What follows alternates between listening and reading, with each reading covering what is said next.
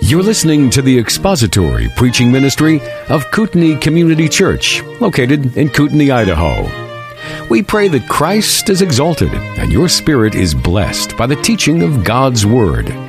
For more information about Kootenai Church, please visit us online at kootenaichurch.org.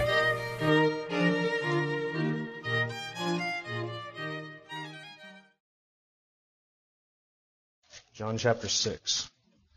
We're going to read together verses 35 through verse 40. Jesus said to them, I am the bread of life. He who comes to me will not hunger, and he who believes in me will never thirst.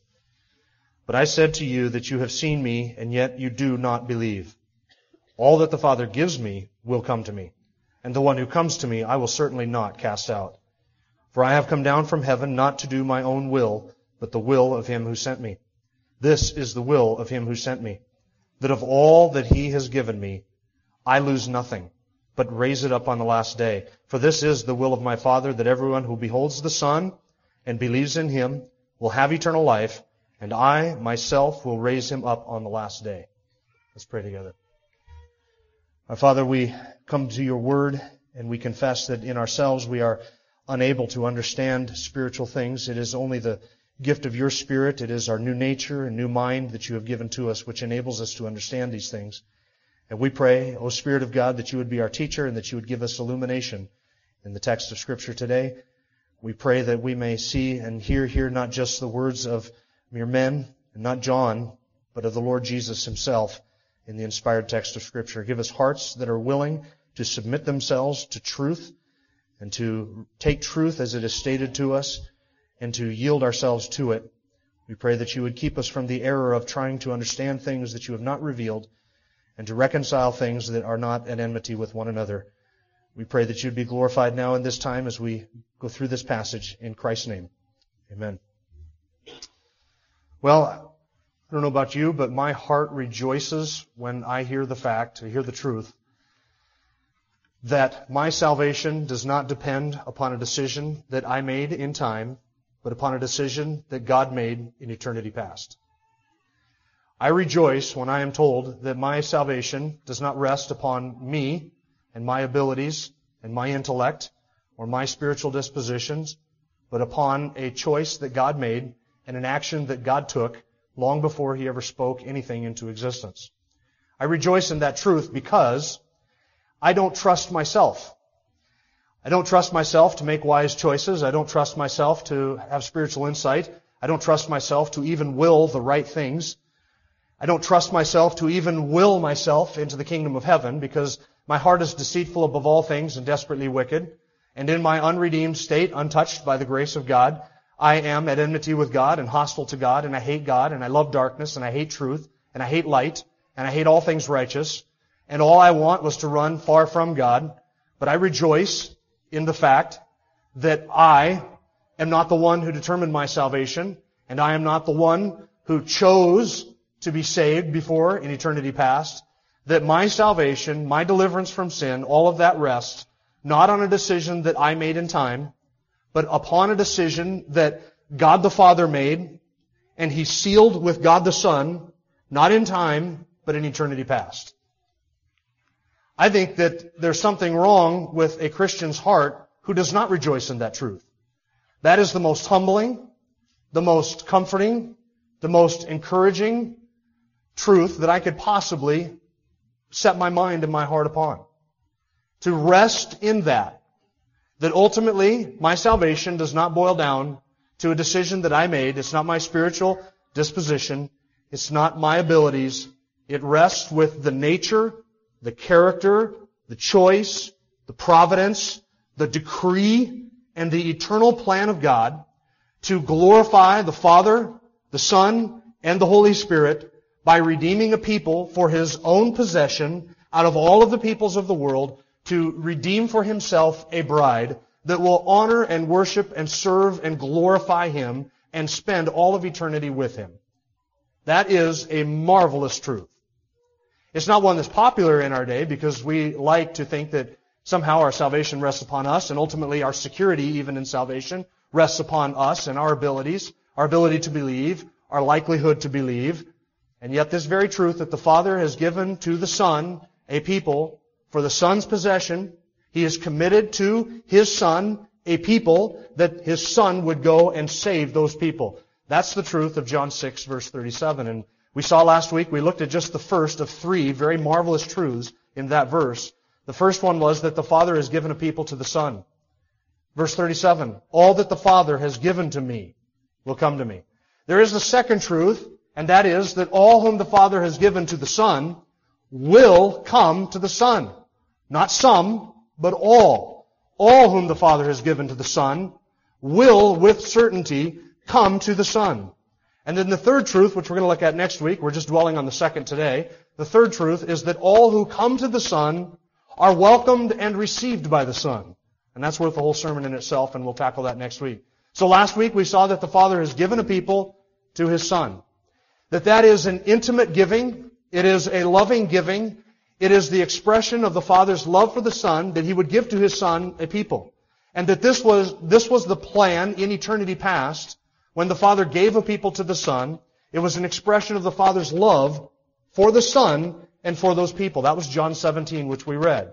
Because the Father loved the Son before the foundation of the world with an infinite and eternal divine love, and because the Father loved His people, His sheep, before the foundation of the world, He, by His grace, set His love upon those people. There was nothing greater that the Father could do to express His infinite love for the Son and His infinite love for those people than to commit the people whom He loved to the safekeeping, salvation, and secure work of the Son whom He loved. And the Son, in response to that divine love, covenanted with the Father that the Son would save all whom the Father had given to Him. That this love gift from the Father would be received by the Son, and the Son would lay down His life to purchase the salvation and to atone for the sins of that bride, that people whom the Father has committed to His care. And furthermore, that the Son then, because of His love for the Father, would secure the salvation of all of those people and bring them all safely to glory, raise them all up on the last day, and present them to His Father, a glorious bride, a redeemed humanity, a people for His own precious possession. I just want to sit down. Because I can spend the rest of my life just dwelling on that reality. That the Father has given a people to His Son. And the Son knew who those people were. The Son came to offer His life in place of those people, to redeem those people, and to secure those people, and ultimately to glorify those people. And the promise of the Son is that of all that the Father has given to me, I will lose none. So the Father has given a people to the Son. Now today, we look at verse 37, that these people, all whom the Father has given to the Son, will come to the Son. Look at verse 37. All that the Father gives me will come to me, and the one who comes to me I will certainly not cast out. Now, of all of this group of humanity chosen out of the world, chosen from amongst the goats, these people who belong to the Father, who are given by the Father to the Son, how many of those people will come to the Son? What does the text say? How many? Most? Some? Majority? Vast majority? A good number? An undefined number? How many is it? It is all. It's all. It's not all except for a couple. It's not all except for those who are unwilling. It's not all except for a few who will lose themselves. It's not most. It is all without exception. It is all that the Father has given to the Son that will, with certainty, come to the Son. And all who come to the Son, the Father will draw to the Son. Verse 44, that's how they come to the Son. Because no man can come to the Father, to the Son, unless the Father who sent the Son draws him. All that are given by the Father to the Son will be drawn to the Son. They will come to the Son. They will behold or see the Son. They will believe upon the Son. The Son will give them eternal life. And the Son's commitment is, I myself will raise them up at the last day. You see that phrase at the end of verse 39? I will raise them up on the last day. Now you may disagree with me on the timing of this resurrection, but this is the resurrection that we talked about back in John chapter 5, verses 28 and 29, where Jesus says, do not marvel at this, for an hour is coming in which all who are in the tombs will hear His voice, and will come forth, those who did the good deeds to a resurrection of life, and those who committed the evil deeds to a resurrection of judgment. And this, when Jesus says in John chapter 6, verse 39, that He will raise them up on the last day, He is speaking of the resurrection to life. Prior to eternity, when we receive our glorified bodies, there will be this resurrection of life. Those who are given by the Father to the Son receive eternal life. The Son gives them eternal life. He gives eternal life to His sheep because He died for His sheep. And at the end of time, the Son will raise up all of His sheep. And they will all be raised up on the last day to the resurrection of life. You'll notice that the phrase raised up on the last day is repeated not just in verse 39, but in verse 40. Everyone who beholds the Son and believes in Him will have eternal life, and I myself will raise him up on the last day. You see it repeated in verse 44, no one can come to me unless the Father who sent me draws him, and I will raise him up on the last day. Verse 54, he who eats my flesh and drinks my blood has eternal life, and I will raise him up on the last day. 4 times that phrase is mentioned. It refers to the resurrection of life to those who have repented, who have beheld the Son, believed in the Son, repented of their sins, and received eternal life. All of them, without exception, are raised up on the last day. That is the work of the Son. In verse 39, it is those whom the Father has given to Him that are raised up. In verse 40, it is those who have believed on Him and received eternal life that are raised up. In verse 44, it is those who are drawn by the Father to the Son who are raised up. And in verse 54, it is those who have received eternal life that are raised up. This being raised up to eternal life describes, or raised up on the last day, describes those whom the Father has given to the Son, whom the Father draws to the Son, who come to the Son because the Father is drawing them. They see the Son, behold the Son, believe on the Son, receive eternal life from the Son, are kept by the Son, and eventually are raised up by the Son. This is all one group. And those who are at the beginning of this process, given by the Father to the Son, are all of those who are raised up on the last day. There is a logical and chronological order to every statement that Jesus makes. He builds a case starting with an act by the Father in eternity past where He committed to the Son a people. And Jesus says, all of those people, I will raise them up on the last day. They will all come to me. They all will come to me. Not a few, and not most, but all of them will come to me. Now let me ask you a question. Out of this group of humanity which are given by the Father to the Son, how many of them will come to the Son? All. How many of them will fail to come to the Son? None. Out of the group of humanity that is not given by the Father to the Son in a salvific sense, how many of them will come to the Son? None. None. Is there going to be some individual standing in heaven whom the Father forgot to give to the Son for the Son's saving purposes, who in Himself was able to repent and believe, who was given eternal life, who was indwelt by the Spirit of God, received all the spiritual blessings in the heavenly places in Christ, was adopted into God's family, sealed by the Spirit, given a spiritual gift, included in the bride, in the church, who was not first given by the Father to the Son? Is there such an individual? No, there is not. Why will none of those who are not given by the Father to the Son, why will none of them come to the Son? None of them will come to the Son, and this is where you're going to choke. Verse 44, because they are not able to. They cannot. Why can they not? Or why can't they? They can't because they are unwilling. Because they love darkness more than light, because they are not willing, because they do not will to come to the Son, they will not. They do not have the capacity to come to the Son because they are unwilling to come to the Son, and they want nothing to do with the Son. When Jesus says no man can come to me, He's not saying no man is permitted. As if there are a bunch of people from this group over here who have not been given by the Father to the Son, who are all saying, "Ooh, well, pick me. Pick me. I want to go. I want to be in heaven. I want to be with the Son." But God is saying, no, you can't. I'm not permitting you to, even though you're willing, even though you want to, even though you desire to. I'm not allowing you to. I'm only allowing this group over here. That's not this doctrine. That's not what this says. It's not that no man is permitted. It's that no man has the capacity. The word is a word of capacity. He doesn't have the ability. He doesn't have the ability to come because he does not want to come. It is his lack of will. It is his lack of desire, which is his lack of capacity. Because man exercises his corrupt nature, or his decisions, in accordance with his nature, which is always corrupt. So no man can come to the Father unless the Father, or to Jesus, unless the Father who sent the Son draws that individual to His Son. That's verse 44. So none of them will come. That is the comprehensiveness of this statement in verse 37. That it is all. Jesus is describing a group, a corporate group.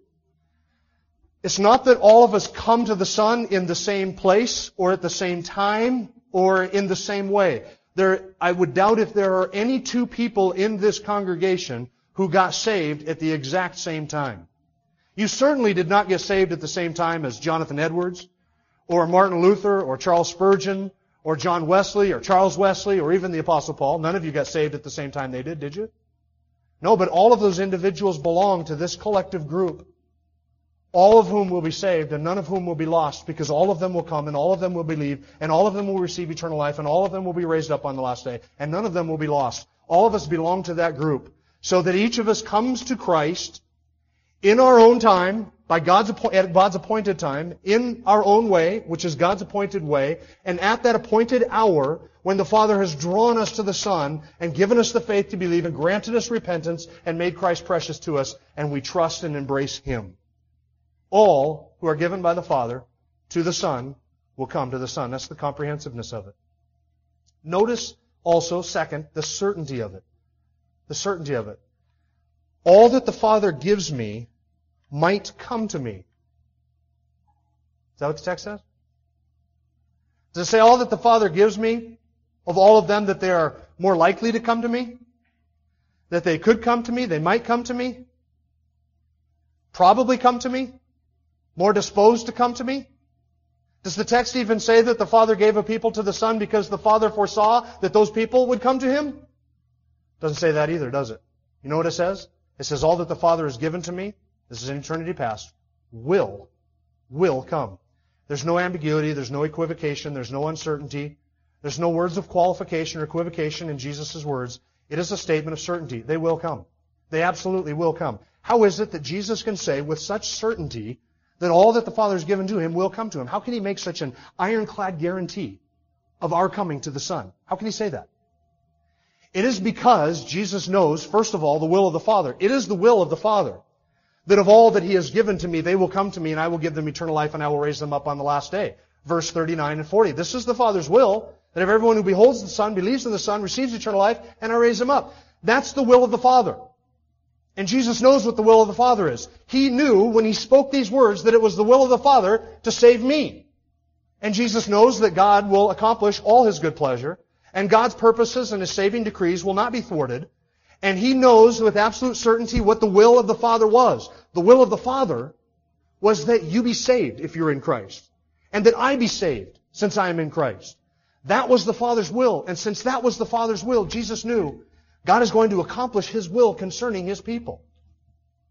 Not only did Jesus know the will of the Father, He also knew the power of the Father. Is there anything too difficult for God? Can my unbelief, my hostility, and my resistance to the grace of God, can that ultimately triumph over God's saving purposes? Are the decrees of God up in the air, dependent upon whether or not I decide to let God's decree happen or not? It's not. That's absurd. God has decreed something. He willed it from eternity past. He committed it to the Son. And Jesus can say with absolute certainty, because I know the will of the Father, because I know the power of the Father to save those who are His own, I am absolutely confident in the security of all those whom the Father has committed to my charge. All of them will come to me. Not one who is given by the Father to the Son will not come, and none who are not given will eventually come. Now, which is it that precedes which? Does our belonging to the Son precede our believing, or does our believing precede our belonging? Our belonging to the Son precedes our believing. We do not belong to Him because we believe. We believe because we belong to Him. That's the teaching here in John 6.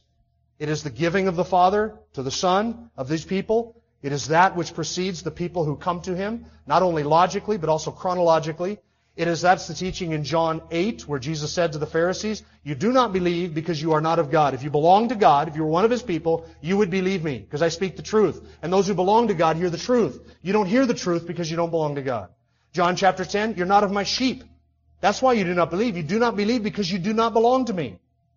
And in John 17, Jesus said, it is because the Father gave a people to the Son that they have heard the Word, they have received the Word, and they have believed that the Father sent the Son into the world. It is the belonging to the Father and being given by the Father to the Son which precedes in time and by necessity our believing in the Son. Now you're asking a question, and I know what the questions are in your head, and there are probably 3 of them. And I know these questions are there because I've asked these same questions myself. And it's lucky for you that I have the answers to these 3 questions. So here are the 3 questions. Does this then do violence to the human will? Does this do violence to the human will?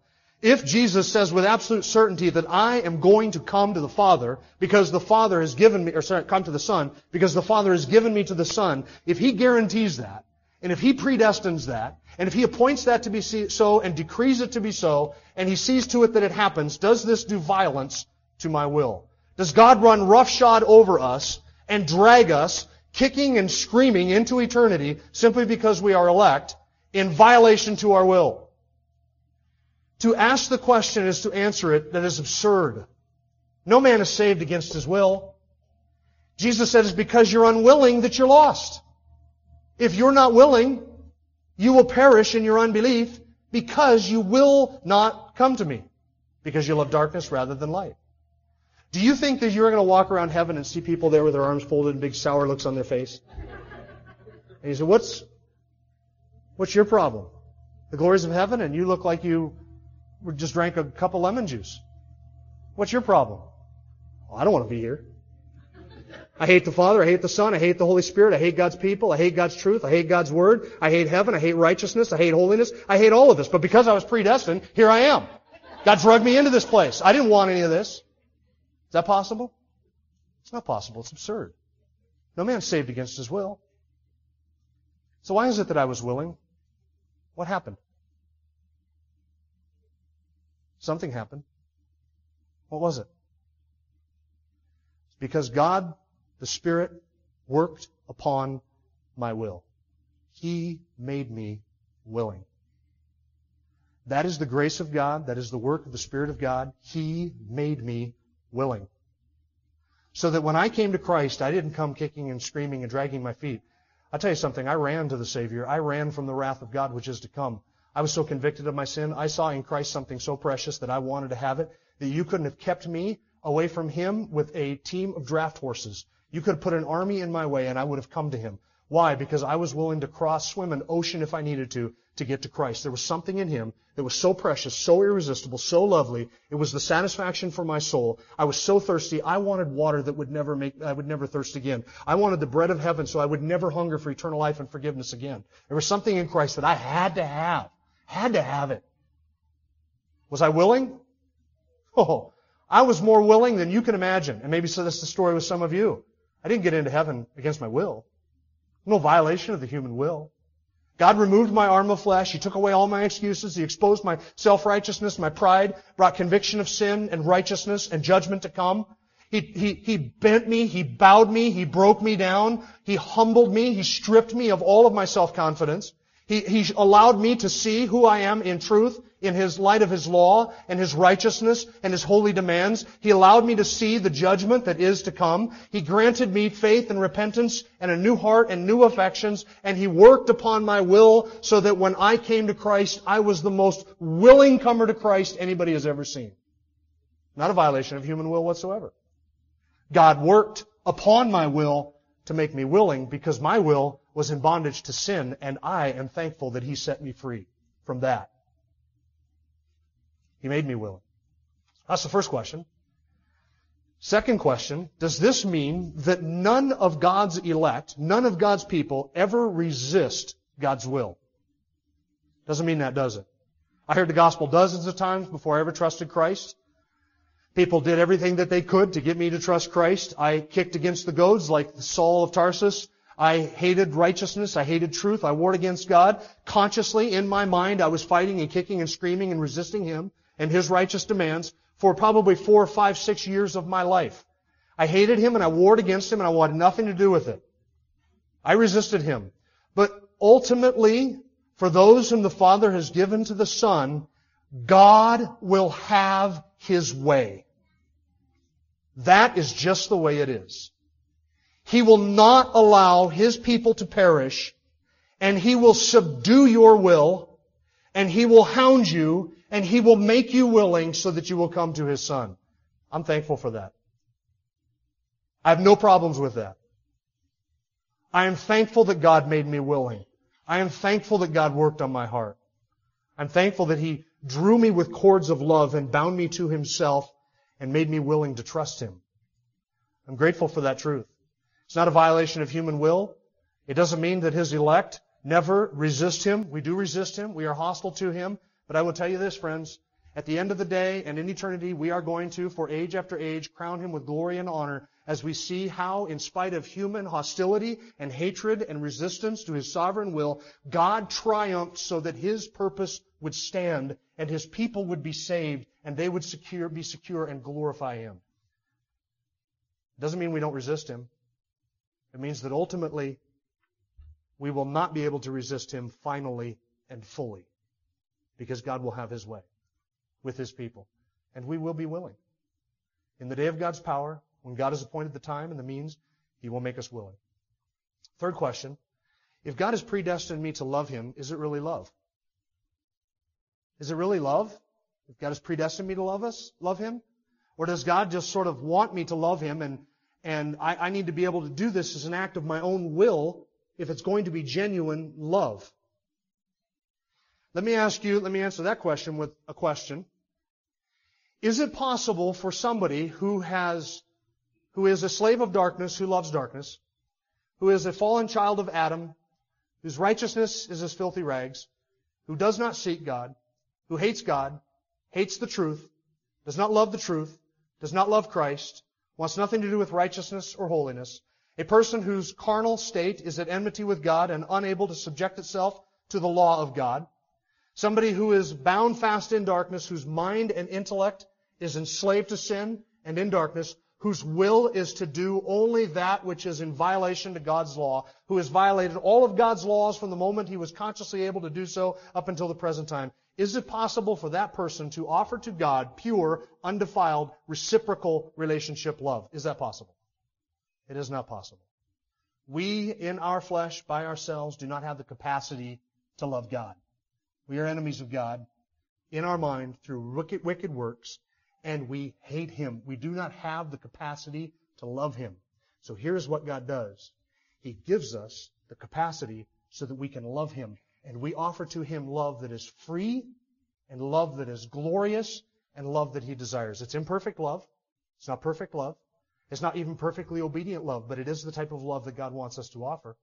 He gives us that capacity to love Him. And He gives that capacity to whom? To all whom the Father has given to the Son. And all whom the Father has given to the Son will, with certainty, completely, all of them, come without fail to the Son. It's not a violation of human will. It's not that we don't resist, but it's ultimately we will not resist Him finally and fully. And it's not a forced or coerced love. It is a free love offered from a heart that has been changed by God so that it can love Him the way it should love Him, in a way that fulfills the law of God. So Jesus says in verse 37, all that the Father gives me will come to me, and the one who comes to me I will certainly not cast out. Now to who or to what do we come? We come to Christ, don't we? We come to Him. This is in contrast to the crowd. What did the crowd come for? Remember that? We've been looking at it all the way through John chapter 6. What did the crowd want? They wanted the signs. They wanted the benefits. They wanted the free meals. They wanted to see more. They wanted all the messianic stuff that went with it. They wanted a king. They wanted everything according to their liking. But did they want Jesus? No. And all the way through John 6, He has been offering them what? Himself. I am the bread of life. Come to me. What I'm offering you is not physical bread. It's not a mysterious bread. It's not manna. It's not signs. I'm offering you me.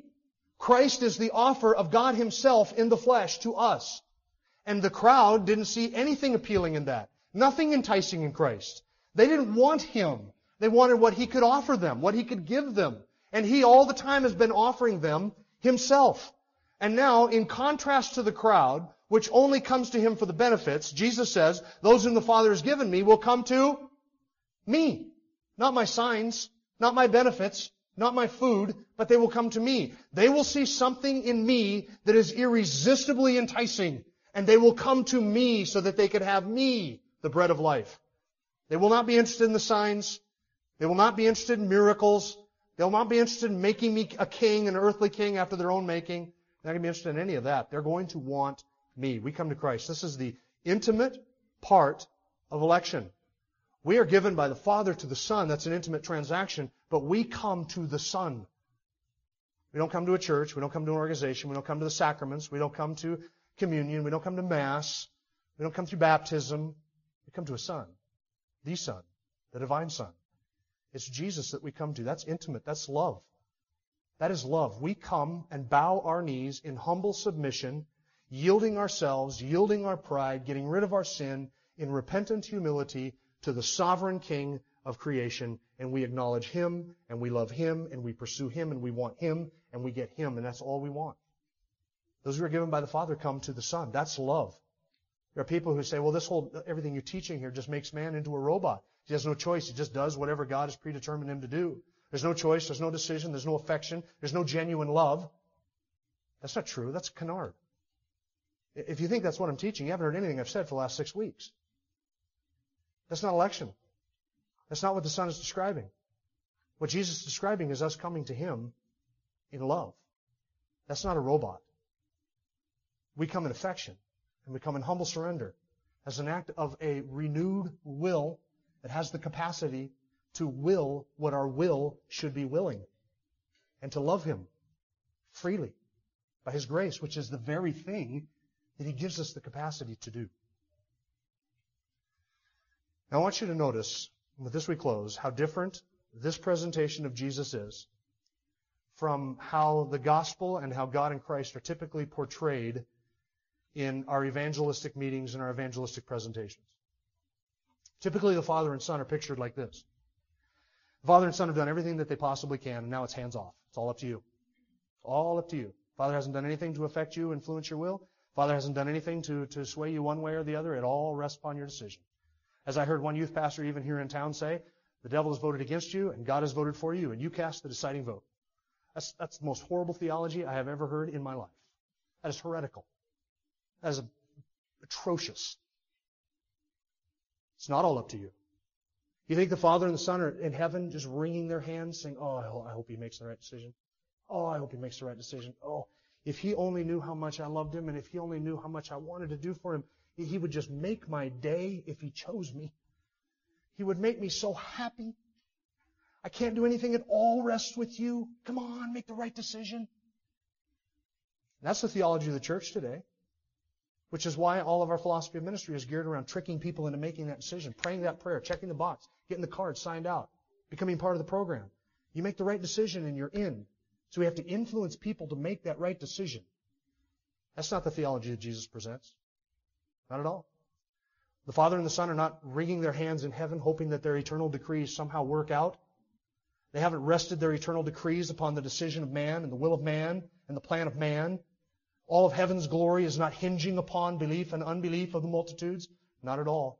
Though the multitudes and though everybody disbelieve, we have this confidence that the Father has given a people to His Son, and they will all come to Him, and He will redeem them all, and He will raise them all up to the eternal glory of the Father, the Son, and the Holy Spirit, and their glory alone. If you are a Christian today, you owe glory and thanks to three people: the Father, the Son, and the Holy Spirit. You will notice that I did not list your name among those three peoples. Why? Because your redemption was the plan of the Father, purchased by the Son, and applied to you by the Holy Spirit to the glory of the eternal God for ages to come. That is the plan of redemption. That is the glory of our Savior. And that is why Christ can say, I know that the Father has given me a people, and they will all come, and I will raise them all up at the last day, and I will lose none of them. So 3 truths. The Father has given a people to the Son. All that the Father has given to the Son will come to the Son. And next week we will look at the third one. All those who come to me I will certainly not cast out. All who are given to the Son, who come to the Son, are received by the Son. Let's pray. Father, we are just thankful for such a glorious salvation, an eternal plan, an eternal purpose, and eternal decrees, which did not hinge upon our belief or our actions. We thank you that you are sovereign and you are able to bring to pass all your good pleasure. There is no power in heaven or on earth or in hell beneath, which can possibly thwart your saving decrees, your saving intentions. Thank you that you have counted us among your people, that you, by your sovereign and glorious grace, have chosen us in Christ before the foundation of the world, and that in time you have brought us to your Son. Thank you for such a wonderful Savior who is able to save to the uttermost all those who come to him by faith, and for a wonderful Savior who intercedes for us even now, making intercession for his people. We thank you that we are safe and that we are secure in Christ. What a glorious God you are. We thank you in your Son's name. Amen. Thank you for listening to the latest podcast from Kootenai Church.